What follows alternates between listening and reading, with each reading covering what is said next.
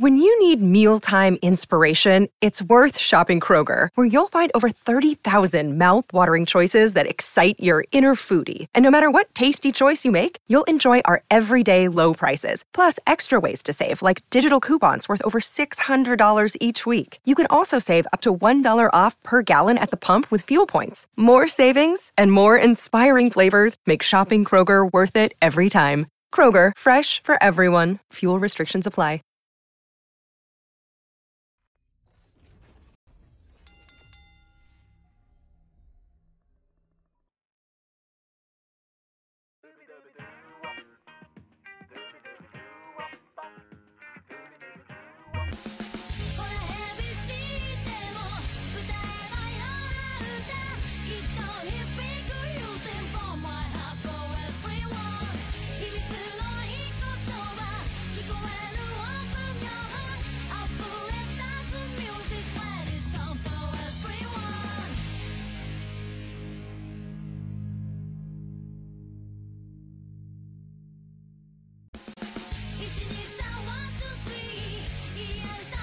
Buenas y bienvenidos fanáticos de la lucha libre. Ivy Morales aquí para otra edición de Radio Estelar. Estamos en vivo hoy lunes 20 de noviembre. It's Monday night and you know what that means. Esta noche es Monday Night Raw, pero oh my God, es semana de Acción de Gracias. Yo espero que ya tengan ese pavito listo para descongelar. Hay que ir cocinando, hay que estar preparándose porque Acción de Gracias este jueves. Ya yo estoy, papi. Ya yo estoy cansado de la dieta, yo quiero comida, so no puedo esperar que sea jueves. Pero por supuesto estamos en vivo lunes, miércoles y viernes aquí por youtube.com/Impacto Estelar. Hasta el momento yo creo que vamos a estar en vivo los 3 días.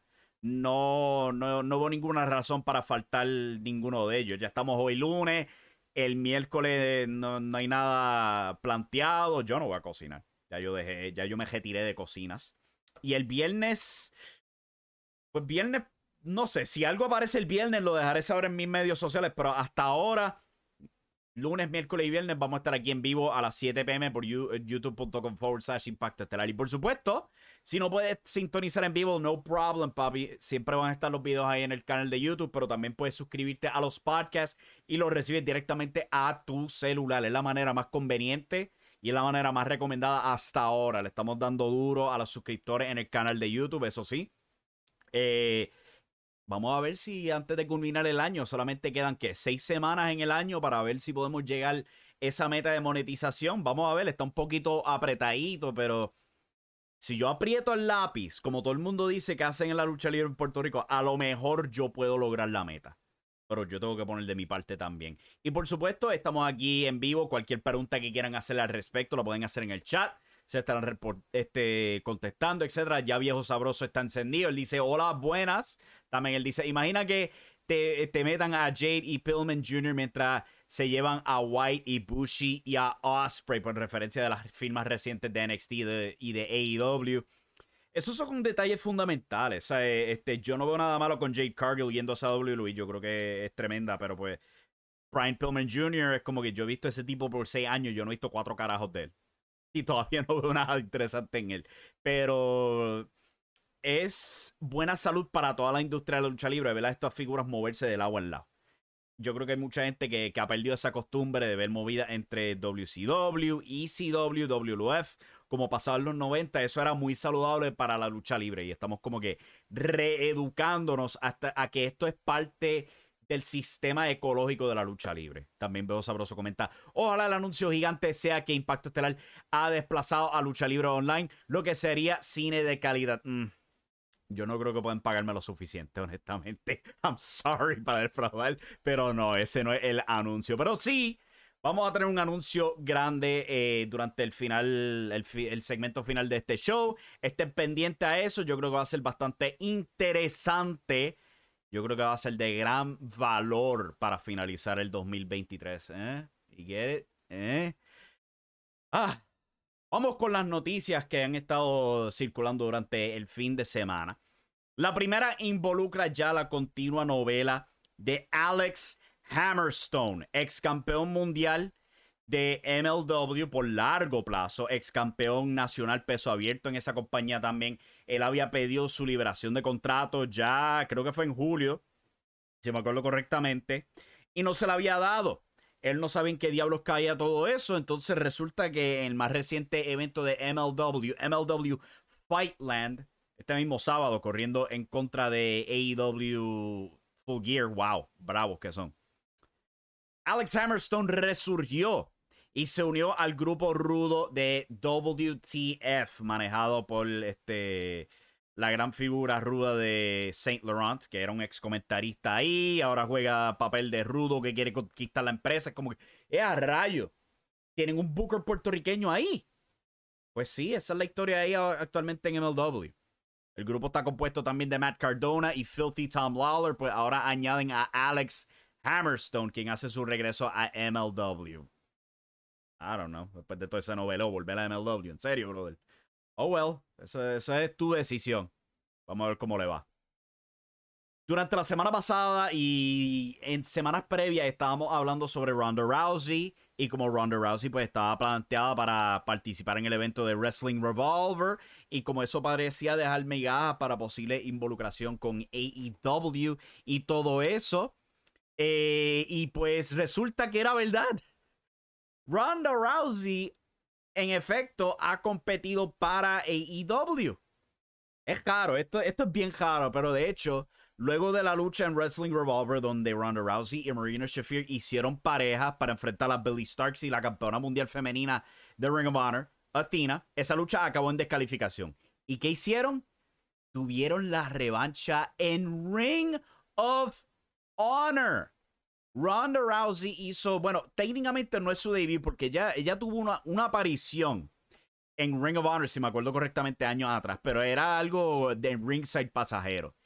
Tuvo su primera lucha en Ring of Honor este pasado el viernes. La grabaron, o sea que probablemente va a estar televisando este jueves, pero sí.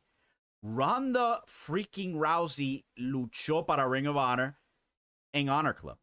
No en AEW, Honor Club. Yo te soy honesto. Interesante movida. Interesante porque si la gran meta de todo esto es eventualmente llegar a algún acuerdo con Ronda Rousey, y vamos a ser honestos, deberían, porque cualquier persona con sentido de creativo o promoción va a querer a freaking Ronda Rousey si ella está disponible. Dejarle saber a ella que ella está abierta para hacer lo que ella quiera. Eso es tremenda manera de hacerlo. Es como que, mira, tú quieres hacer algo libre de presión, vamos a ponerte en Ring of Honor. ¿Tú crees eso? Y que ella diga que sí y que lo haga. De verdad que demuestra que, ¿sabes? Hay bastante hambre ahí para Ronda Rousey. Y yo creo que también es bastante bueno que Ronda Rousey pueda estar en este sistema donde no tiene las presiones de WWE. Y esto no es crítica a la WWE, es que pues la WWE hace las cosas de una manera bien estructuradas. Les gusta sus promos con libretos, les gusta su dirección creativa bien firme. Eso funciona para algunos luchadores, pero no funciona para otros. Y si somos honestos, no funcionó para Ronda Rousey. Yo creo que WWE no sacó lo mejor que podían sacar con Ronda Rousey, pero tú la pones en este sistema donde no está obligada a ser directrices, parece que le está funcionando. So, ahí hay bastante potencial, diría yo, de ver a una Ronda Rousey como parte de All Elite Wrestling. Y esto lo podría entusiasmar a ella. A lo mejor es capaz que ella entre y tenga muchos mejores promos. Obviamente es quién sabe todo eso. Pero yo creo que para fomentar esa idea de que, hey, no toda la lucha libre es tan estructurada como es WWE, se le abre la puerta. Y si ella tiene buenas conversaciones con Tony Khan y ella podría decir, wow, me gusta de nuevo la lucha libre, me gustaría hacerla más en detalle, pero me gustaría hacerla en mis términos. Ahí está All Elite Wrestling. Y no pierde las oportunidades de trabajar en Pro Wrestling Revolver o en otras empresas independientes. ¿Sabes? El punto es hacerlo cómodo para ella. Porque el que diga que no hay valor en el nombre de Ronda Rousey, a lo mejor no hay el mismo valor que había antes, pero el que diga que no hay nada de valor, estás loco, papá. Ella sigue siendo Ronda Rousey. Yo creo que con refrescarla, ella podría volver a ser una estrella grande. Pero vamos a ver qué cae. Yo creo que es bastante interesante eso. De que en freaking Ring of Honor, no tanto solo abría esas puertas, pero y si ella se anima para tener una lucha con Athena en Final Battle. Vamos a ponerle esa ahí. Si ella se entusiasma y dice, dale, vamos para Final Battle, vamos a tener esa lucha con Estelar, vamos a vender esos boletos, vamos a vender suscripciones para Honor Club. Ya eso es buen negocio. Claro, todo depende de cuánto ella quiere de dinero de Tony Khan, pero yo creo que esta aparición en Ring of Honor, a mí no me sorprendería si hasta fue gratuita. Porque, coño, mano, invertir tanto dinero para esa aparición, yo creo que fue gratuita, honestamente. Y ya sabemos que hay otros que vienen gratuitos. Ric Flair completamente pagado por la otra compañía esa de bebida. So, quién sabe, es bien posible, pero bien interesante esta movida de Ronda Rousey y de AEW y de Ring of Honor y todo esto. Esto ha sido un triunfo completo. Por supuesto, Full Gear fue este fin de semana, celebrado este sábado, un absoluto éxito taquillero. 12.700 boletos vendidos. Yo creo que esto está detrás, no tan solo de All In, pero detrás de, creo que, bueno, Grand Slam, el primer Grand Slam. Y creo que también el primer show que tuvieron en el United Center con CM Punk y su regreso para Rampage y todo eso. Este sería el cuarto evento más taquillero en la historia de AEW. So, eso es un absoluto éxito rotundo. Yo creo que ayuda mucho para demostrar que las pobres ventas para Dynamite y Collision tienen mucho más que ver con la dirección creativa que el mero hecho de que el producto esté frío. Yo he dicho esto un montón de veces. Claramente hay interés del fanático, pero no están siendo jalados. Y yo creo que este show de Full Gear lo demuestra. Porque, o sea, esto no es como All In, que es un show por primera vez en Inglaterra para ellos. No. Esto es un show en un lugar que ellos frecuentan bastante, en Los Ángeles. Están teniendo grabaciones cerca. ¿Sabes? Ontario es bastante cerca. Los shows que tuvieron en Oakland son bastante. Bueno, 7 horas no es cerca, pero el punto es que es el mismo área. Y que este show lograra 12.700 boletos. Y sé que hay hambre. Y World's End va bastante bien. O sea, a lo mejor no va al mismo nivel que Full Gear, pero va bastante bien.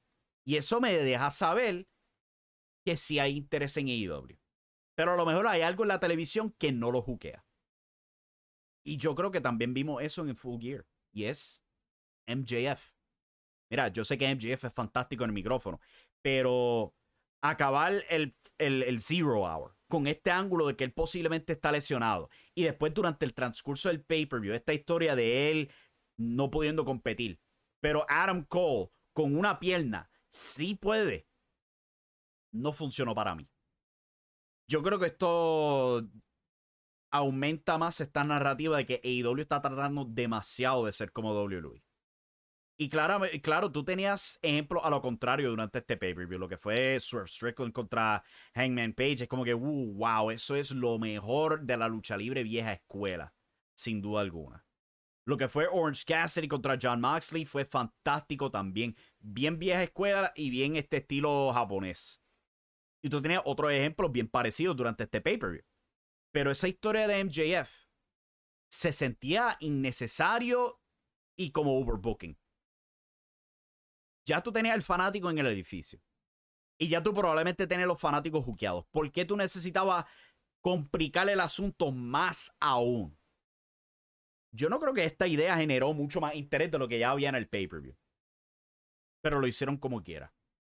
Donde en el Zero Hour, la lucha de Samoa Joe y MJF contra The Guns, Samoa Joe y MJF retuvieron el campeonato en parejas de Ring of Honor. Pero después de eso, los Guns y Jay White atacaron la pierna de MJF y todo eso. Él es sacado en ambulancia. Adam Cole aparece gritando. MJF le grita de que no quiere que le quiten los títulos, que esto y lo otro. Se supone que fuera un hook, pero es como que, brother, esto es un pre-show. Esto no es Rampage, esto no es Collision, esto no es Dynamite. Es un pre-show. Ya la gente está en el edificio. Ya la gente que decidió comprar el show ya lo compró. Why would you do that? Porque tú cambiarás la lucha en plena transmisión para confundir fanáticos. Yo no creo que esto logró la meta de juquearlos. Yo creo que lo que hizo fue espantarlos más.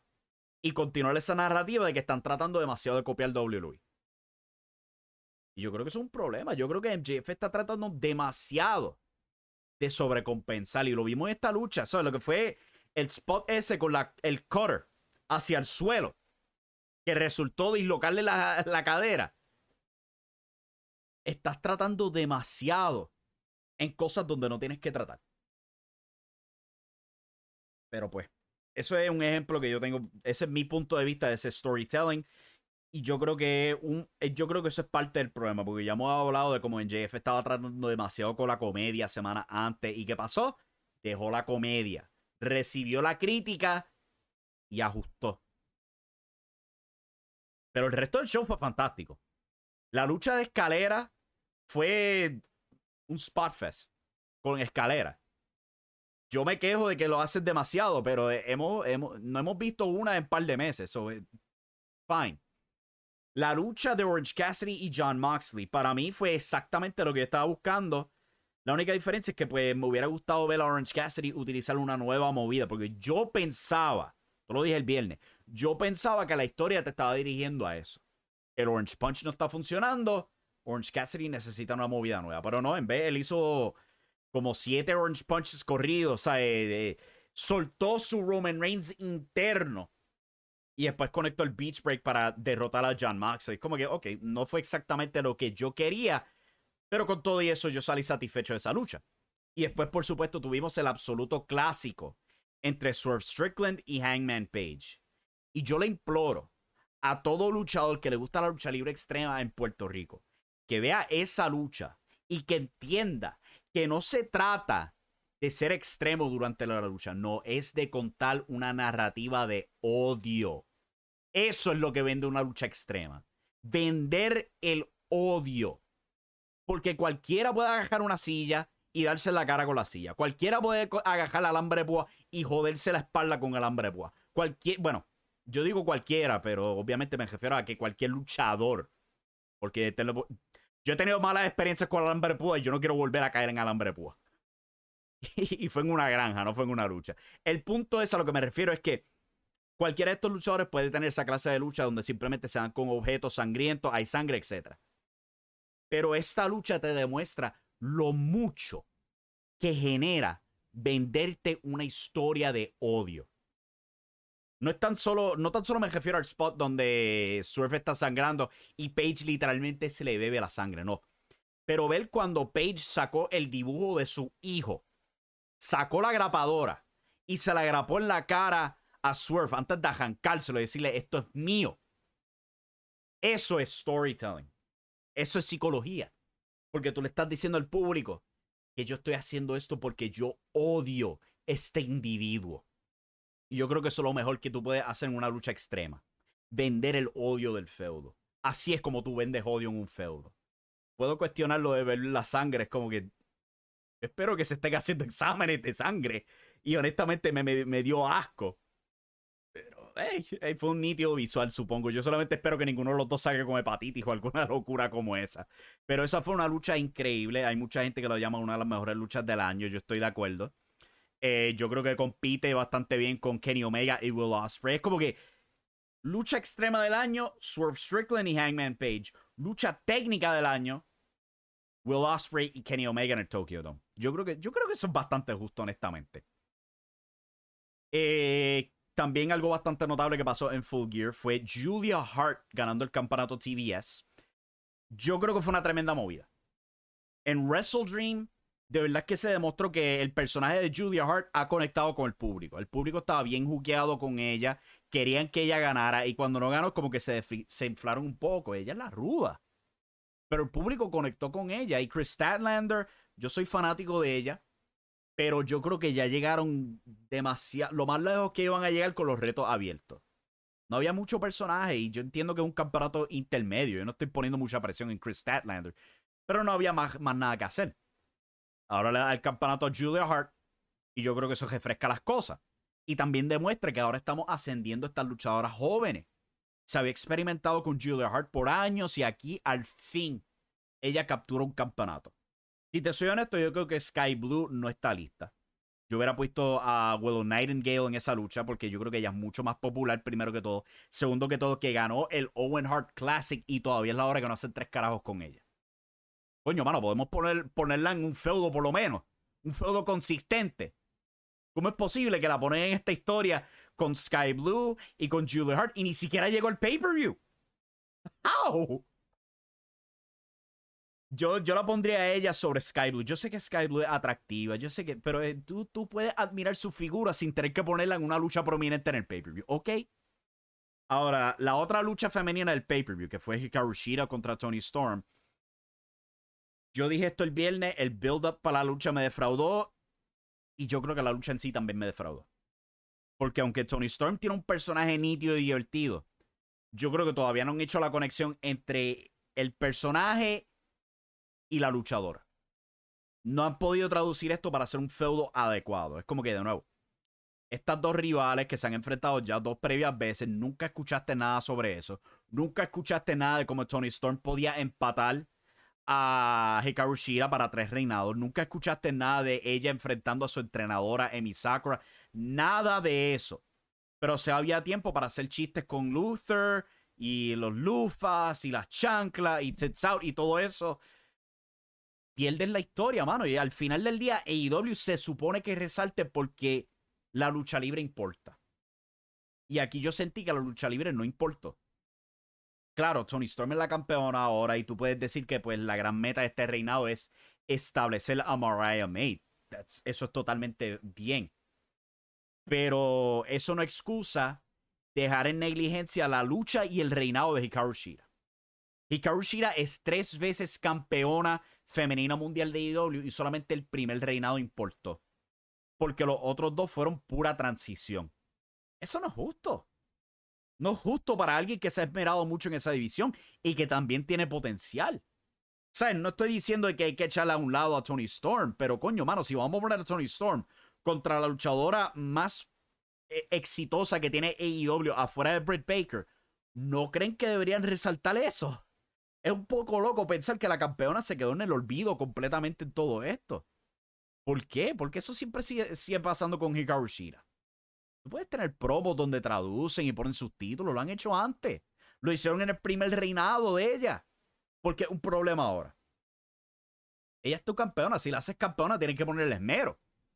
Por lo menos así es mi opinión con esa lucha. Es verdad que me ha defraudado lo que han hecho con Hikaru Shida. Entiendo que hay potencial con Toni Storm, pero yo creo que todavía no han encontrado ese balance entre la lucha libre y el personaje. Vamos a ver qué hacen ahora que es campeón. Los Young Bucks perdieron ante los Golden Jets, Kenny Omega y Chris Jericho. Y yo creo que esto fue bastante interesante en el sentido, pues, todo el mundo sabe que los Golden Jets iban a ganar. Porque es como que en verdad los van a juntar, les van a poner este nuevo nombre y rápido los van a romper. No. Pero lo interesante era la reacción de los Young Bucks. Que después de perder la lucha, tiran sus zapatos al público, demuestran esta gran frustración. Kenny Omega, frente a las cámaras, dice: están actuando como nenes chiquitos. Y después en los medios sociales, tú ves a Brandon Cutler, que amigo de los Young Bucks, se sabe, son bien apegados. Él dice que fuentes cercanas a los Young Bucks dicen que ellos van a tomar tiempo libre. Y yo me morí la risa porque es como que todavía están aguantando rencor a CM Punk. Porque esto era 100% lo que CM Punk decía de ellos. De que actuaban con unos nenes chiquitos y que siempre estaban hablando con las páginas. Y pues están haciendo lo mismo que hacía CM Punk, que era que él decía que habían fuentes hablando con las páginas, cuando en realidad era él dictando todo eso. Pero me dio un montón de gracias eso. O sea, esa clase de cosas son bien tongue in cheek, que es lo que te hace odiar a los Young Bucks o amarlos. Y honestamente, es como dice Viejo Sabroso en el chat, los Bucks están troleando el internet, un clásico. Es como que eso es lo que ha creado la cajera de ellos. So I'm all for it, honestamente, ver los Young Bucks clásicos jodiendo así con el internet. That's fine. Es gracioso, honestamente. Ya yo hablé de la lucha estelar, pues Jay White perdió ante MJF y revelaron más detalles sobre el Continental Classic. Han explicado que la meta de este torneo va a ser unificar el campeonato peso abierto de New Japan, que tiene Eddie Kingston, al igual que su campeonato mundial de Ring of Honor. Los van a juntar a estos dos con un nuevo campeonato llamado el Campeonato Continental de AEW. Y este campeonato va a ser defendido en New Japan, Ring of Honor y AEW. Y si te estás quejando de que hay otro campeonato en AEW, yo estoy de acuerdo. Pero al mismo tiempo, están asimilando otros 2 campeonatos. Honestamente, aquí no hay quien gane con este asunto. Me da pena porque yo hubiera pensado que este torneo iba a ser algo para hacer todos los años, de que iba a ser una tradición para cerrar el año. AEW pues creando su propia versión del G1 Classic, pero resulta que no. Es la creación de otro campeonato. Eso me defrauda. Ahora sí, Tony Khan en la conferencia de prensa insistió que no va a haber interferencia en esta lucha. Estas luchas van a ser lo más simple y llano posible. Great, me anima. Pero yo no quiero otro campeonato. Yo quiero una tradición anual que sea similar al G1 Classic de New Japan Pro Wrestling. No lo voy a recibir. Tristemente. Y eso no me gusta, honestamente. Si te soy honesto, no me gusta para nada. Y por supuesto, la gran noticia saliendo del show es la gran firma. Will Ospreay es de hecho All Elite. Él explicó que New Japan Pro Wrestling le permitió a AEW llegar a este acuerdo. Firmó su contrato, pero no entra en efecto hasta febrero. El primero va a terminar sus fechas con New Japan Pro Wrestling, cual por supuesto incluye la lucha en Wrestle Kingdom 18 contra Jon Moxley y David Finlay Jr., por lo que estimamos que va a ser el nuevo campeonato intercontinental de New Japan. Eso no es confirmado, pero eso es lo que se rumora. Y probablemente también competiría en New Year Dash y a lo mejor los eventos de The New Beginning que siempre hacen a finales de enero. Después de eso, él se prepara para emigrar a AEW. Yo te soy honesto, esto es una fantástica firma por varias razones. Primero que todo, pues tiene una estrella joven estelar potencial. Segundo que todo, que yo creo que esto obliga a AEW a tener una meta para All In. Se ha estado rumoreando que parte de las negociaciones era coronarlo a él en campeón mundial en All In. Obligado, ahora tú tienes que tener un plan con él. Porque él es integral para vender boletos para Wembley Stadium. Ahora sí, ya no tiene la novedad de que es la primera vez en el mercado, que si lo otro. Es como que no, ahora hay que vender con los luchadores.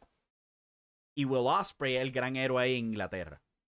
So, si ellos quieren vender bastantes boletos, hay que empujar. Hey, uno de los chicos locales posiblemente podría salir de este show como campeón mundial.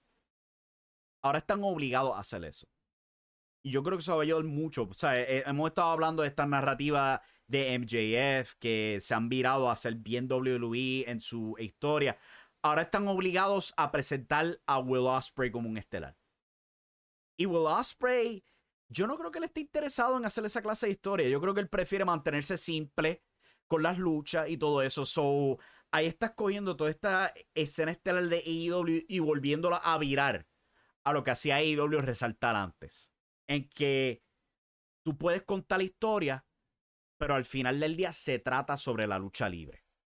Y yo espero que ese sea el caso. Pero, ¿sabes? En general eso fue Full Gear. Yo creo que fue un fantástico evento.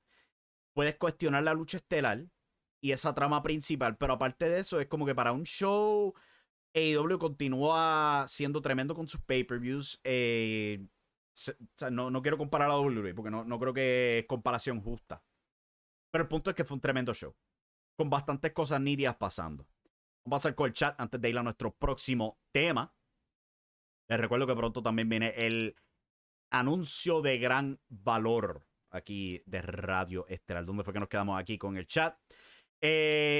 Abdiel comenta, Brian Pillman Jr. se queja de que el papá nunca hizo nada por él, pero lleva viviendo 7 años del nombre de su papá. Pillman Jr. es malito como luchador. No tan solo eso, pero él da esta promo hablando de cómo él no quiere hacer asociado a su padre, pero se viste igual que él. Se viste idéntico a Brian Pillman. I don't get it. Y es el mismo personaje, hasta tiene el jodido bastón. I don't get it. Viejo Sabroso comenta, técnicamente no es AEW, es Ring of Honor, pero sí, Ronda es Ring of Honor. Algo impensado para la compañía ever. Sí, es algo tan y tan loco, pero también es como que, no, pues yo quiero hacer esto. Y pues lo hizo, se le dio esa oportunidad. Viejo Sabroso también comenta, Full Gear estuvo brutal, buen main event y brutal ladder match, pero Swerve Hangman 2 fue una carnicería. Kiara Roman comenta, según leí, el plan es que Athena se enfrente a Ronda en Final Battle. Yo no sé si eso es confirmado, porque yo creo que la historia a largo plazo ha sido esta amistad que han tramado entre Billy Starks y Athena. Pero si Ronda Rousey se ofrece 100% yo cogería esa curva. So, vamos a ver qué pasa. Pero si ella está abierta a competir en Final Battle, es como, ¿quién carajo va a decir que no? Abdiel comenta, quizás Ronda firmó y ya empezará con Ring of Honor para hacer algo diferente. No ha firmado porque ya Tony Khan dijo que no han firmado. Pero la impresión de todo esto es que si ella quiere, puede aparecer y competir. So, por eso es que yo pienso que esa oferta para Final Battle todavía está abierta. Abdiel también comenta, Hangman vs. Surge fue una lucha del año. Sin Danielson vs. MJF no hubieran tenido el luchón que tuvieron en Revolution. Puedes debatirlo, pero en términos de luchas extremas, porque pues somos puertorriqueños aquí y Puerto Rico se destaca por la lucha libre extrema. Si tú quieres escoger una lucha extrema del año, 100% yo voy con esta lucha. Porque esto es todo lo que debería ser una lucha extrema. Todo. Veo Sabroso comenta, la Texas Deathmatch es el ejemplo a seguir de cómo presentar la ultraviolencia a nivel mainstream. Y yo estoy totalmente de acuerdo. Lo único que debatiría es lo de Paige bebiéndose la sangre. Yo creo que... gross. Continuando aquí. Abdiel comenta, hay interés en AEW, pero hay que dejar que fluyan y es que ellos quieren tener el mismo ritmo que tenía Ring of Honor en sus pay-per-views. Denles tiempo. Yo creo que es un caso de que pues ya AEW está entrando en su 5º año de actividad. Aunque no venden los mismos boletos que antes, ahora están corriendo el doble de los eventos. Son 2 shows de televisión semanales. Ya han brincado de 4 pay-per-views a 10. So, yo creo que es bastante... O sea, se están regando mucho. Y tú puedes argumentar de que pues a lo mejor no tienen la misma asistencia, pero técnicamente venden los mismos boletos porque ahora son el doble de los eventos. Y yo creo que parte del problema con AEW, yo no diría que es un problema, es que ellos están buscando cómo rellenar todo este contenido ahora.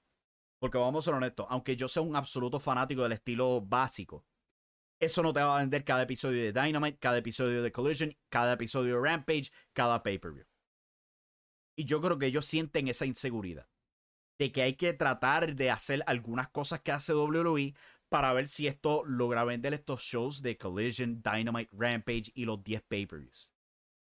Es como en los comic books. ¿Sabes? En comic books pues dividimos la edad dorada, la edad plateada, la edad oscura, etc. Y yo creo que pues ya AEW está entrando a su edad plateada, donde ya simplemente no pueden reclinarse de tremenda lucha libre y historias básicas.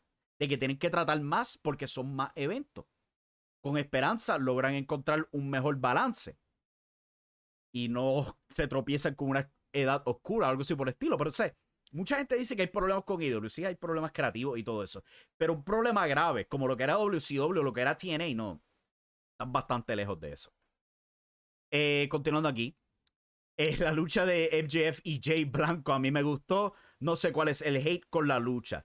Eso está bien si así te gustó la lucha, pero yo creo que muchos de los problemas que mucha gente tiene con esta lucha es que no es la lucha como tal, sino la historia que le da la vuelta a esta lucha. O sea, la historia de Jay White robándose el campeonato, el demonio, no hubo payoff al demonio en el pay-per-view, ni siquiera apareció. Todo esto con Adam Cole, la improbabilidad de que MJF no puede defender el campeonato, pero Adam Cole sí, es como que los dos, Adam Cole tiene la pierna más jodida que MJF, está operado. So, no hacía sentido que después cambiara la lucha titular y que Tony Khan personalmente diga que se puede hacer. Es inconsistente. Ahora, si tú quieres decir que a lo mejor es porque Adam Cole es el demonio, podrías decir eso, pero es como que ¿qué hizo? Poseyó a Tony Khan para hacer el cambio. Todavía tiene esa incongruencia creativa. So, no es necesariamente que la lucha sea mala, pero a lo mejor cuestiona la dirección creativa rodeando la lucha. La Texas Deathmatch ya fue mejor que Danielson vs. MJF y que Omega vs. Ospreay 1 y 2. Eso es lo que piensa Viejo Sabroso. Y eso, yo creo que es aceptable. Viejo Sabroso, espérate, mala mía. Abdiel comenta a MJF tratando de compensar a los fanáticos, es parte de su personaje. Yo entiendo. Pero estamos viendo que también se está tomando bien literal, porque ese spot con el cutter al suelo era... Para mucha gente que se queja de que hacen muchas cosas innecesarias en AEW, eso sí era bien innecesario, porque no había manera de protegerte. Why would you do that? Tú eres el campeón mundial, no hay manera de hacer este spot de una manera sana y salva. Why would you do that? Yo entiendo que él es apasionado. Yo no estoy culpando por ser apasionado, porque yo creo que MJF ha sido bien receptivo a críticas. A lo mejor demasiado receptivo, porque si lo viste en esa conferencia de prensa, el hombre estaba llorando. Pero yo creo que también necesita un poco de moderación. Eso es lo que yo siento cuando se trata de MJF. No es decir que esté equivocado, pero sí que necesita un poco de moderación. Y oh boy, vamos a estar hablando de moderación prontamente aquí. Brinco esto. No estoy de acuerdo. AB, MJF versus Danielson estuvo mejor que Ospreay versus Omega. Está bien, no hay problema. No te lo voy a debatir porque son dos fantásticas luchas. ¿Sabes? No te preocupes de mi punto de vista. Si a ti te gustó mucho más la otra lucha, don't worry about it. Yo no te lo voy a debatir porque ese es tu gusto. Continuando aquí, Veo Sabroso comenta los Bucks troleando el internet, un clásico, si lo había leído, mala mía. También comenta el Continental Classic, si es el G1, pero con un cambio importante habrá una triple corona a la All Japan Pro Wrestling, cual sí, yo entiendo la mentalidad de estos tres campeonatos, bien parecido a AJPW, por supuesto Eddie Kingston, el que hizo esta apuesta, pero no necesitamos otro campeonato de AEW. Yo siento que necesitamos menos campeonatos a este punto. Y yo entiendo la mentalidad de que pues tiene esta triple corona, de que posiblemente va a estar integrando más luchadores de New Japan a Ring of Honor y todo eso. Pero ya tenemos la mala práctica de simplemente introducir campeonatos en AEW. Me tienes que demostrar el seguimiento. Si tú vas a introducir este campeonato, hay que verlo en New Japan, hay que verlo en Ring of Honor. Y es verlo en Ring of Honor. ¿Sabes? Porque tus campeones en pareja no están en Ring of Honor. Cuando The Elite tiene los campeonatos de tríos, nunca estaban en Ring of Honor. Eddie Kingston ha tenido como 3 apariciones en Ring of Honor de ganar el campeonato. Samoa Joe eventualmente dejó de aparecer en Ring of Honor. Si tú me vas a decir que este campeonato va a estar para estas 3 marcas, es para que estén las 3 marcas. No solamente en AEW y que digas que es de las 3 marcas. So, hay que ver el seguimiento de todo esto. Pero vamos a ver, quién sabe, a lo mejor será un fantástico torneo. Yo solamente cuestiono un cuarto campeonato singular aquí.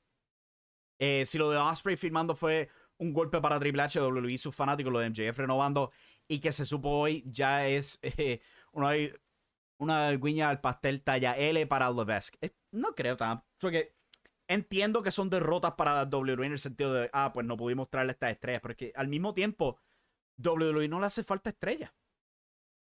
WWE firmando a MJF y a Will Ospreay solamente ayudaría a fastidiar a AEW. WWE ya es una empresa billonaria. Sea con Ospreay, sea con MJF o sea sin ellos. Lo mismo con CM Punk. No va a hacer mucha diferencia que lo firmen. Los firmarían puramente por tratar de fastidiar a la otra compañía. No hay mucho beneficio. So, yo no me estoy preocupando mucho de que WWE no pudo firmar a Ospreay, no pudieron firmar a MJF. No, eso es parte de la lucha libre. Eso es parte de la ecología de la lucha libre. Y yo creo que es muy bueno ver que tengamos 2 empresas que pueden ser competitivas de esta manera. Yo creo que es muy saludable para ambos lados y para los luchadores. Y estoy seguro que quien filtró lo de la renovación de MJF para arruinar la sorpresa y el ángulo de fin de año fue Triple H, quien debe estar furioso. No creo que esté furioso. Hay mucha gente que habla en ambas compañías. Y si hay bastante gente tras bastidores de WWE que dice como que no hemos hablado con MJF, no parece haber nada con MJF, es como que pues las páginas van a ir con la noticia. Es como que mira, si no hay interés en MJF por parte de WWE, eso tiene que indicar que refirmó con AEW. So, yo no lo veo mucho como pérdida por WWE, es parte del ecosistema de la lucha libre, es saludable, lo que se supone que pase. Veo Sabroso comenta porque sí, WWE quería a Ospreay para NXT Europe y Tony Khan les mató todo el plan. Lo de NXT Europe ahí sí tengo un problema. Porque si ya tú chocaste contra la pared para NXT UK, ¿por qué tú me estás vendiendo que vas a tratarlo de nuevo? Yo nunca tenía nada de esperanza para NXT Europe. Y ahora menos. So, ya matamos eso. Vamos a olvidarnos de esta jodida idea de Triple H. No va a haber un NXT Europe, no va a haber un NXT Japan, no va a haber un NXT México y mucho menos un NXT Puerto Rico. ¿Cuál esa estupidez salió después de Backlash? This is the story of the one. As a maintenance engineer, he hears things differently. To the untrained ear, everything on his shop floor might sound fine, but he can hear gears grinding or a belt slipping. So he steps in to fix the problem at hand before it gets out of hand. And he knows Granger's got the right product he needs to get the job done, which is music to his ears. Call, click Grainger.com, or just stop by. Grainger, for the ones who get it done.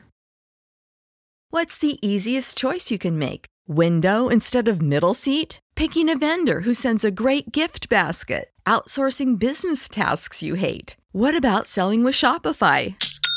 Whether you're selling a little or a lot, Shopify helps you do your thing, however you cha-ching. Shopify is the global commerce platform that helps you sell at every stage of your business. From the launch your online shop stage to the first real-life store stage, all the way to the did we just hit a million orders stage. Shopify's there to help you grow. Whether you're selling scented soap or offering outdoor outfits, Shopify helps you sell. Wherever and whatever you're selling, Shopify's got you covered. Sign up for a $1 per month trial period at shopify.com/try. Go to shopify.com/try now to grow your business, no matter what stage you're in. Shopify.com/try. When you need mealtime inspiration, it's worth shopping Kroger, where you'll find over 30,000 mouth-watering choices that excite your inner foodie. And no matter what tasty choice you make, you'll enjoy our everyday low prices, plus extra ways to save, like digital coupons worth over $600 each week. You can also save up to $1 off per gallon at the pump with fuel points. More savings and more inspiring flavors make shopping Kroger worth it every time. Kroger, fresh for everyone. Fuel restrictions apply. Daniel Eduardo comenta, ¿te gustaron los cambios de bando de Drew y Santos Escobar? Sí. El giro rudo de Drew McIntyre yo creo que lo trabajaron de una manera muy buena porque Drew tiene razón en que lo fastidiaron. Pero al mismo tiempo, él no tiene razón en su rencor de Jey Uso porque Jey Uso nunca estuvo en la lucha de Clash in the Castle. Él nunca estuvo ahí. Él está aguantando un rencor y buscando excusas para aguantar ese rencor. So, tienes motivación justa y al mismo tiempo motivación no justa. Y yo creo que ha hecho para buena historia en Monday Night Raw. Mientras que con Santos Escobar lo apuraron por la lesión de Rey Mysterio, that's fine. Pero es lo mismo que Drew McIntyre. Tienes motivación justa en que sus propios compañeros lo estaban dudando y motivación no justa en que él nunca se molestó en tratar de convencerlo al respecto. Él simplemente fue al extremo y atacó a Rey y ahora está diciendo que Dominic tenía razón. Eso es tremendo giro rudo. Porque le estás dando personajes a ambos y al mismo tiempo los mantienes como rudos. Tienes razón para odiarlos, pero también tienes razón para entender por qué lo hicieron. La motivación.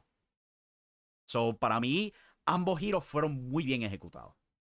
Veo Sabroso comenta, hay que ser honestos que WWE no pudiese filmar a Ospreay mientras planean hacer Bad Bunny vs. Logan Paul. A largo plazo va a molestar a varios al interior de la compañía. Fíjate, yo creo que ambos, Logan Paul y Bad Bunny, yo creo que han ganado, por lo menos de Bad Bunny, ya lo sabemos, como que hasta Randy Orton respeta a Bad Bunny. Y yo creo que Logan Paul va por los mismos caminos. A lo mejor lo molesta a uno que otro, pero no creo que sea a los luchadores que, ¿sabes?, entienden lo que se está haciendo ahí tras bastidores. Yo creo que la lucha podría ser bastante interesante para WrestleMania. Lo más adecuado es como que a lo mejor no, pero a este punto ya hay que entender que pues WWE es mucho más un espectáculo que otra cosa. Y si vamos a hacer un espectáculo, yo preferiría Bad Bunny contra Logan Paul que un Pat McAfee contra Vince McMahon o Snoop Dogg contra The Miz. Como que por lo menos estos dos se preparan adecuadamente para tener buenas luchas. Ellos dan el trabajo. So, no tengo tanto problema con la idea. Vamos a ver, quién sabe si esa lucha se da o no se da. Pero va a ser bien interesante ver a esos dos puertorriqueños compitiendo. Pero, ¿qué te parece el final de MJF y versus Jay White? Ya hablé a largo plazo, perdona que te deje así tendido, pero ya hablé bastante a largo plazo sobre todo eso, esa historia. Te exhorto pues que le dé rewind al video, pero ya yo fui bastante a largo plazo sobre esa lucha. Pero, ¿sabes? Para darte el resumen, es como que fue buena lucha, pero la historia es como que a lo mejor fue demasiado complicada. Pero vamos a pasar al próximo tema. Porque en Superestrellas de la lucha libre del pasado sábado de WLC, Bigfoot Bigfoot apareció. Cogieron una foto de Bigfoot durante la transmisión del programa. No. Ahí en pantalla pueden ver actualmente a comentarista Michael Morales, que también es conocido pues porque trabaja para la página Lucha Libre Online. Y yo no quiero ser fuerte con alguien que demuestra tanto entusiasmo para la lucha libre. No creo que es justo, pero al mismo tiempo hay que hablar de esta situación. So, si lo estás viendo en pantalla ahora mismo, aquí podemos ver a Michael Morales durante una promo que se grabó donde Zion RT1 confrontó al campeón universal de WLC, Intelecto 5 Estrellas. Estaban tratando y yo creo que estaban en una buena dirección creativa, en que estaban tratando de venderte este feudo, de lo personal que son estos dos, el uno con el otro, Zion y Intelecto, pues como se han dicho, se criaron juntos, estudiaron para la lucha libre al mismo tiempo, etcétera. So te estaban tratando de vender este feudo. Yo creo que el problema aquí en todo esto son los detalles pequeños. Uno ve este segmento donde Intelecto 5 Estrellas invita a Michael Morales a ir con él en una pista mientras lo entrevista. Y ten eso en mente que yo acabo de decir. Para ir a una pista de correr. Y lo entreviste. Y por alguna razón, Michael Morales apareció en esta entrevista en chancla y blazer. A una pista de correr. Eso es lo primero. O sea, porque yo he visto gente pues, peleando, eso no son maneras de vestir, que si lo otro. Yo creo que el contexto es bastante importante.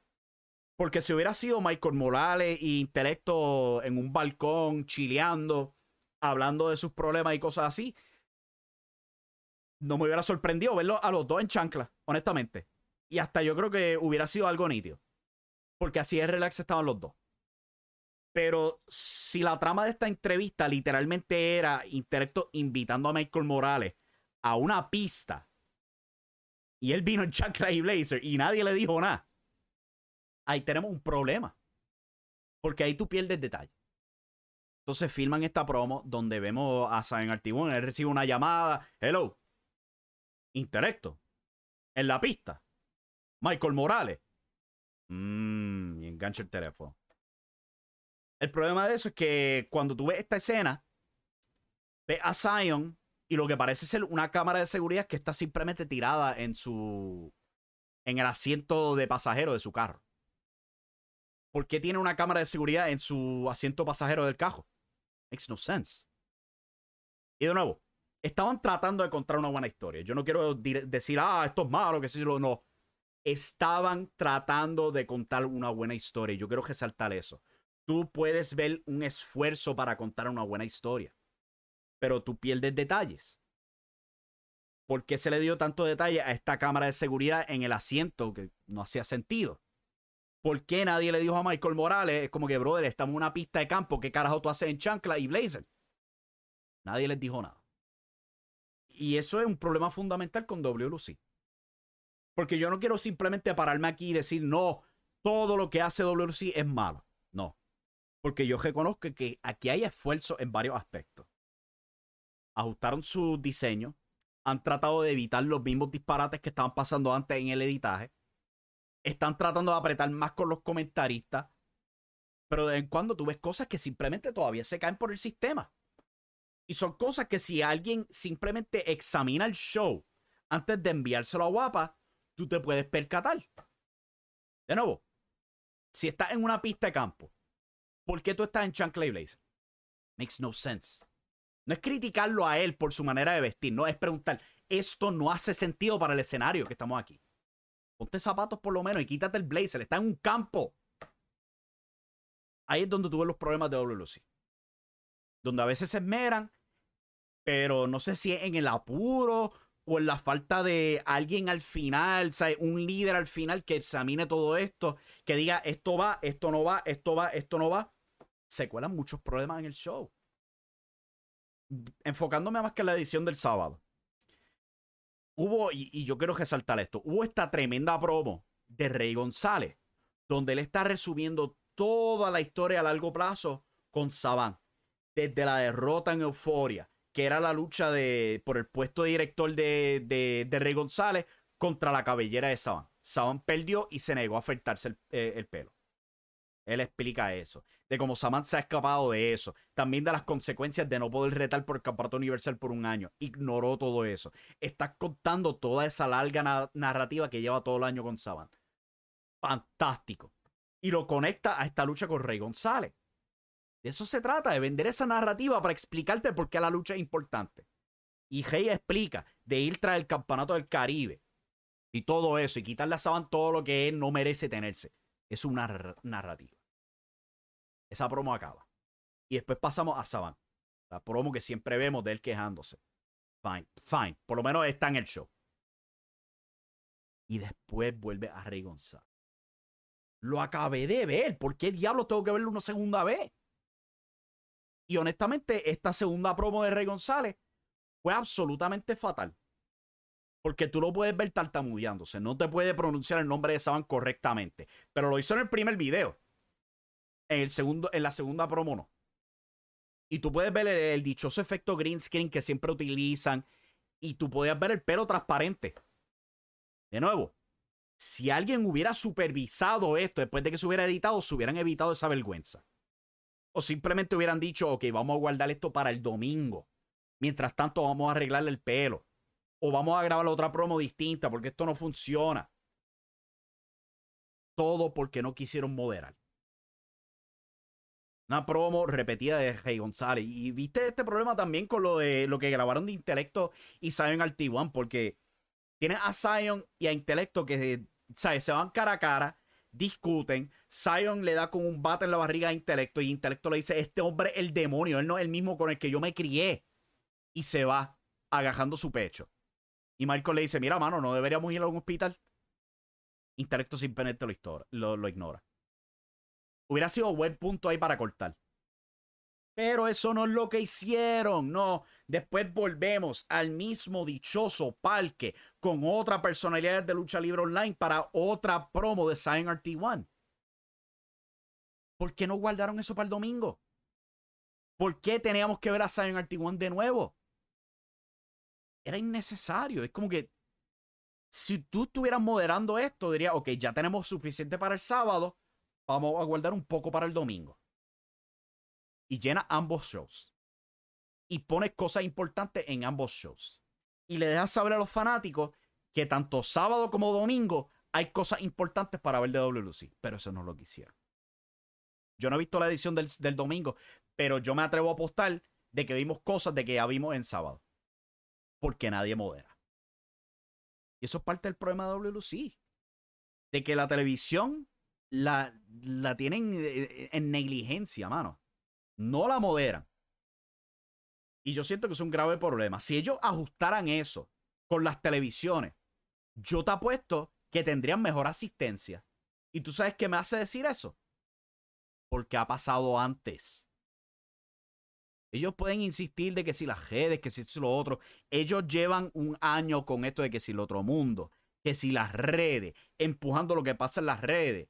Brother, ¿cuántos eventos tienes que tener antes de que entiendas que no estás jalando? ¿Por qué no coges las cosas que ponen en las redes y vamos a organizarlas para hacer un show coherente de televisión? Why? ¿Por qué es tan difícil? Y tú tienes gente ahí que 100% están animadas para tratar de editarte un buen show. De que se ponen para el problema para editar un buen show. Pero no los ponen en esas posiciones. En vez te reclinas de... Y yo entiendo pues que son los viejos confiables. Pero, brother, en algún punto hay que tratar de hacer cosas para jalar la gente a la cancha. Yo no sé cuántas carteleras tienes que coger antes de que entiendas que no están jalando gente. Y yo entiendo que esto es un problema general de la isla de Puerto Rico, pero cuando se trata de WLC específicamente, mucho de eso es que la televisión simplemente no atrae. Simple y llano. Y de nuevo, yo sé que mucha gente va a decir, tú eres un hater de WLC, that's fine. Si ese es tu punto de vista, luego de escuchar todo lo que yo acabo de decir, te tengo una sugerencia. Quítale el like a la página, quítale el like a cualquier página que te dé un punto de vista de ese creador de contenido. Porque claramente tú lo que quieres es estar ajodillado. Aquí no estamos para estar ajodillados. Yo no estaba aquí simplemente diciendo, que si esto es una porquería, que si esto es lo otro. No, yo estaba aquí bastante razonable. Solamente quiero cobrar todo eso.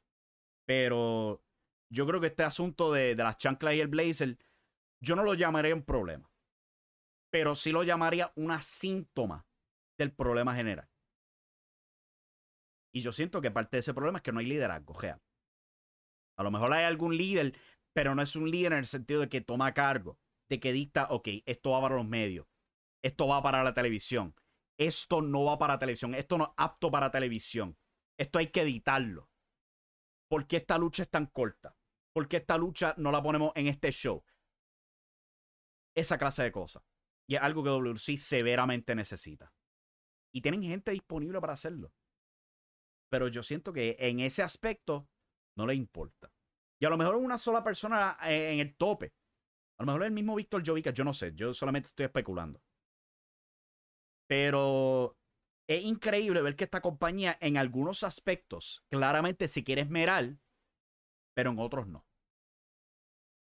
Y yo tampoco simplemente quiero pararme aquí y criticar a Michael Morales, porque yo le dije esto a alguien que me estaba trayendo este tema.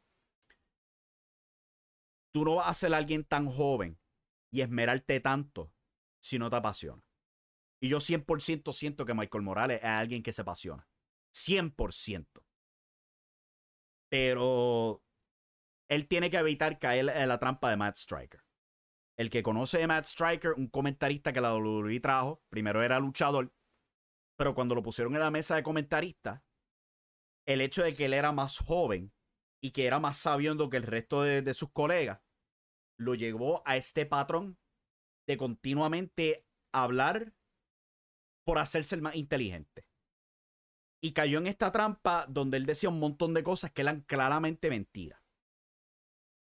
Y ya yo vi una en el show de sábado, donde Michael Morales dijo que Rey González podría convertirse en un campeón Grand Slam si ganaba el campeonato del Caribe. Él ya es un campeón Grand Slam. Rey González es ex campeón universal, ex campeón de Puerto Rico, ex campeón en pareja, ex campeón junior completo, ex campeón de la televisión. Para ser un campeón Grand Slam, tú tienes que ganar un campeonato mundial, lo universal, 2 campeonatos intermedios, y él ya ha tenido 3, con el junior completo, el de Puerto Rico y el de la televisión, y un campeonato en pareja. Él ya es Grand Slam. Pero Morales, en querer hacerse el más que sabe, tiró ese comentario. Sin filtro. Y lo ha hecho para otros personajes. O sea, cuando llama al señor Anthony el mejor micrófono de Puerto Rico, es como que bajo kayfabe. ¿Qué carajo significa eso? Fanático regular de WLC no va a saber qué carajo se refiere con el mejor micrófono de Puerto Rico. Y lo hace para Zion RT1 también. Lo llama el workhorse de WLC. ¿Qué carajo significa eso para alguien que está viendo esto bajo kayfabe? Esos son insider terms. Eso yo puedo utilizarlo en estos shows porque estamos entrando en detalle a la lucha libre. Estamos yendo detrás del kayfabe. Pero no cuando tú eres el comentarista del show. En ese sentido es bastante estúpido. Y de nuevo, no es tirarle la mala. Porque de nuevo, yo entiendo el entusiasmo que él tiene. A mí me gusta el entusiasmo que él tiene. Yo creo que él es bien refrescante a WLC. Pero en la falta de moderación que vemos en otros aspectos del show, esa clase de problemas se cuela. Y yo creo que él es un joven con mucho, pero mucho potencial. Porque él tiene un montón de ánimo para tratar de echar la WLC adelante. Solo necesita a alguien que lo enfoque. Y eso es en general mi pensar de WLC. De nuevo, yo no quiero tirarles la mala, porque entonces todo el mundo está diciendo, no, que si tú eres un hater de WLC. Si tú lo estás diciendo a este punto, de nuevo, no hay nada que te cambie el punto de vista. Esto no se trata de tirarle a una compañía. Esto es pedirle a una compañía que puede mejorar, que mejore y que haga esos cambios. Vamos con el chat. Vamos con el chat antes de ir al gran anuncio que tengo planeado. ¿Dónde fue que me quedé? Yo nunca sé dónde marcar todo esto. Daniel Eduardo comenta: cuando Impact vuelva a ser TNA, ¿te gustaría apariciones especiales de antiguos luchadores que pasaron por la empresa como Kurt Angle? Estaría nítido, honestamente, porque pero yo no sé si Kurt Angle sea agente libre o esté bajo contrato de leyenda WWE. I don't know. Pero me gustaría.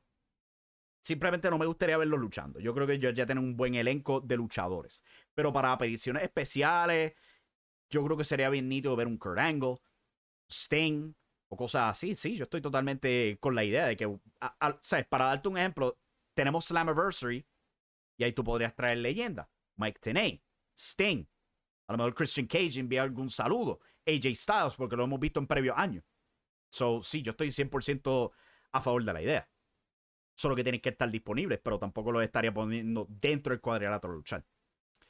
Veo Sabroso comenta, y desde el lado japonés, Stardom está realmente cocinando por las lesiones. Sí, vi el anuncio de que el campeonato mundial de Stardom, el World of Stardom Championship y Goddesses of Stardom Championship, que son los campeonatos en pareja y el mundial, ambos están vacantes. Hay un montón de lesiones ahora mismo con Stardom. Eso es un enorme problema, sí. Yo estaba leyendo. Campeonas, entre ellas Tam Nakano, dejando campeonatos vacantes. Tam Nakano era la campeona mundial de la compañía. Y hay bastantes campeonas que están entregando porque están sufriendo lesiones. Yo no te sabría explicar porque es algo que pasa. Yo no sé si ustedes se acuerdan en el 2015 que tú tenías un montón de luchadores en la WWE sufriendo lesiones, sea desgarres de hombro, de pierna o cosas así. Son anomalías que pasan en la lucha libre, honestamente. WWE lo mordió bien brutal en el 2015 y creo que fue el año pasado o hace 2 años que de verdad que mordió a AEW bien brutal. Cuando tenía a CM Punk, Adam Cole, Bryan Danielson, ¿sabes? Acaban de llegar y los 3 se te lesionan. Heavy. Pero son cosas que pasan en la lucha libre. Para más remate, el nuevo presidente de Stardom dice que debe seguir esos comentarios. Ya se ha dejado saber que no son reales. El presidente de Stardom no habló de WWE y todo eso. Eso fue algo fabricado en 4chan o algo así por el estilo. Los Sabroso también comenta, ¿en qué está pensando Rossi Ogawa y el resto? Mientras TJPW y el resto de la compañía Yoshi miran y acechan. No creo que sea tan problemático. Hay que recordar que Stardom tienen la conexión pues con Bushiroad. O sea, tienen más conexiones. Que tengan sus luchadoras lesionadas pues puede causar problemas por ahora. Pero eventualmente, o sea, regresan y yo creo que todo va continuando como de lugar con Stardom. No creo que sea tan problemático. Pero, ha llegado la hora. Vamos con nuestro gran anuncio.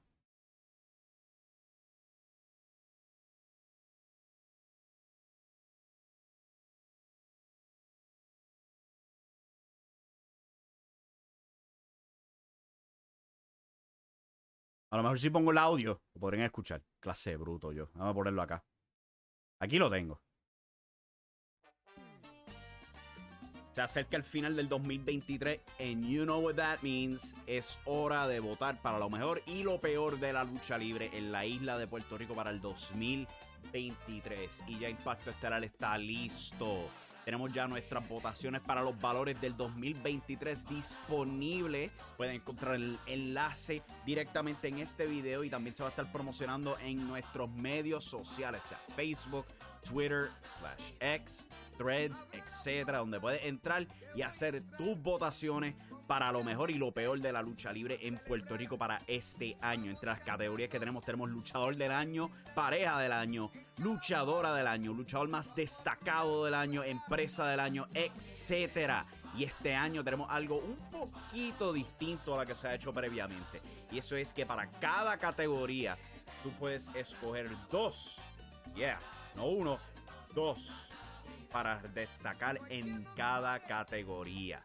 Vamos a ver qué pasa. Ahora que se acerca, las votaciones van a estar abiertas desde que veas este video hasta el 22 de diciembre de este 2023. Y vamos a estar contando del diciembre 2022 hasta noviembre del 2023. Para más información y todo eso pueden contactarnos en impactoestelar.com y recuerden sintonizar Radio Estelar todos los lunes, miércoles y viernes a las 7 p.m. aquí por youtube.com/Impacto Estelar. ¿Qué espera? Vota ya. Do it. We'll find you.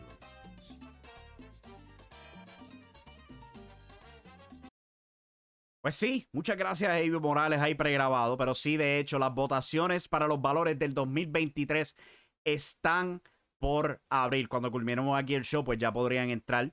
La página es bien sencilla de encontrar, impactoestelar.com/valores 2023 y ahí puedes estar votando. Como expliqué en el video, tú puedes escoger dos personas para cada categoría. Luchador del año, tú quieres escoger a 2 luchadores, puedes hacerlo. Luchadores del año, puedes escoger a 2. ¿Sabes? La gran meta de todo esto es como que vamos a jugar un poquito con esta idea. Y tenemos distintas categorías, entre ellos luchadores del año, pareja del año, luchadora del año. El más destacado del año, debería resaltar que cuando yo digo el más destacado, nos estamos refiriendo a luchador dentro del cuadrilátero específicamente. Continuando aquí, también tenemos la empresa del año, no luchador del año, donde tú puedes escoger a la figura que influenció más desde afuera del cuadrilátero. Hay varios ejemplos ahí como Michael Morales, José Roberto, Chris Mendoza, Miguel Pérez, Richard Rondón, entre otros. Y también hice esto interesante. Dividí la lucha del año en 2. La lucha técnica del año, donde tú puedes escoger la mejor lucha que era simple. 0 reglas extremas, etc. O la mejor lucha extrema del año. Donde si las reglas son cambiadas, sea pelea callejera, sea lucha de escaleras, o sea la lucha de 60 minutos que tuvieron Mike Mendoza y el Nietzsche en golpe de estado, tú puedes escogerla en esta categoría. Tenemos la revelación del año designada para tus nuevos talentos que están creciendo, como JC Jax, Harry Williams, La Gema, Nail Roble, etc. Feudo del año, técnico del año, rudo del año, el luchador o figura más malgastada este año, o la decepción del año. ¿Sabes? Son muchas que tenemos aquí para escoger. Peor táctica promocional del año, más sobreexpuesto, y etcétera. ¿Sabes? Pueden ir entrando ya a impactoestelar.com/valores 2023 para hacer sus selecciones. Vamos a estar continuando esto hasta el 22 de diciembre. Y tienes también tus espacios para seleccionar Other. Si tú piensas que el que más se destaca en una categoría no está ahí, lo puedes escribir tú mismo también. Y hay bastantes para escoger de nuevo. No hay mucho apuro. Estamos hasta diciembre de 2022, pero yo creo que ya es hora de ir comenzando esto. Pero ese no es el único anuncio. Hay otro. Yo creo que este va a ser... ¿Cómo puedo llamar? ¿Cómo puedo describir esto? A lo mejor no es el más interesante. Maybe. Vamos a ver. So, hemos creado un nuevo feature en impactoestelar.com. Si tú vas a impactoestelar.com/voz, eso te lleva a una página donde tú puedes grabar un mensaje de voz y eso me llega a mí. Ahora, tú podrías estar pensándote, ¿pero para qué? Bueno, a lo mejor podríamos llegar a algún segmento aquí en Radio Estelar donde yo simplemente pida a alguien que dé su opinión. Para darte un ejemplo. Vamos a suponer que para estas navidades yo te pido a ti que me envíes un mensaje de voz de 1 minuto hablando de lo más que te gustó de la lucha libre en Estados Unidos o Puerto Rico. Ponemos ese audio y lo ponemos aquí en Radio Estelar y tenemos un show de todo eso. A lo mejor te podríamos contestar preguntas y todo eso. So, esto es un feature extra que estamos aquí tratando de implementar. Y pues vamos a ver si es un éxito. Si no es un éxito, pues ¿qué voy a decir? Yo fracasé. Son cosas que pasan. Pero yo quiero crear ese nivel de interacción. Donde a lo mejor no podemos tener llamadas telefónicas en este show, pero sí quiero darle esa oportunidad a quien sea que quiere dejar su voz. Y también si me quieren mandar para el carajo, lo pueden hacer. impactoestelar.com/voz. Y lo vamos a estar empujando en los medios sociales. A lo mejor estemos pidiendo algo en específico que estemos buscando. El punto es integrar la voz de tú. Sí, tú, que me está escuchando ahora mismo. Si quieres dejar un mensaje de voz para utilizar en el show, o si simplemente te quieres comunicar conmigo, ahí tienes una manera sencilla de hacerlo. De nuevo, impactoestelar.com/voz. Y también, pues, para ir ya con las votaciones para los valores del 2023, impactoestelar.com/valores 2023. Lo vamos a estar empujando en todos los medios sociales y todo eso, pero ya quería estar dejando eso, tirándolo adelante. So, ya hora de que vayan planeando sus votaciones. Si quieren dejar sus mensajitos, si quieren decir, hey, Ivy Morales, ¿estás bien? O si simplemente quieren decir, hey, Ivy Morales, eres un hater de WLC, te odio, lo puedes hacer también. Los sabrosos en el chat dice, Huguito versus el profe, lo peor del año por lejos. Vamos a ver, porque es que han habido otras cosas, el 50 aniversario. Uf. chanclas de Miguel Morales, de Michael, mala mía, de Michael Morales, hay bastante, diría yo. Pero vamos a ver qué determina la gente que entre y vote. Con eso en mente, ya llegamos al final, ya son las 8, van a ser las 8:10 ya, me va a pasar 10 minutos por encima de la hora. Muchas gracias a todos por sintonizar. Hasta la próxima, mi gente. Con esperanza estamos aquí en vivo el miércoles. Recuerden, si quieren dejar algún mensaje de voz para ponerlo aquí al aire, impactoestelar.com/voz. Vamos a estar midiendo a ver qué pasa. Y después determinaremos cómo lo vamos a estar utilizando para el programa. Esto es work in progress, como dicen en inglés. So, vamos a estar tratando cosas nuevas aquí. Pero muchas gracias a todos por sintonizar. Si no han dado like al video, ¿qué están esperando? Den el like, por favor. Y recuerden que regresamos aquí el miércoles a youtube.com/Impacto Estelar a las 7 p.m. para hablar de lo que esté pasando en el mundo de la lucha libre. Lo que sea que pase en Monday Night Raw. Se acerca Survivor Series este fin de semana. So, no sé si lo previemos el miércoles o a lo mejor el viernes. I don't know. Depende. Hay que comer pavo. So, con eso en mente, se me cuida, mi gente. Hasta la próxima. Good night. Goodbye. Bye. Y recuerden que la acción está en la lucha libre. Save big on your Memorial Day barbecue, all in the Kroger app. Get half gallons of delicious Kroger milk for $1.29 each. Then get flavorful Tyson natural boneless chicken breasts for $2.49 a pound, all with your card and a digital coupon.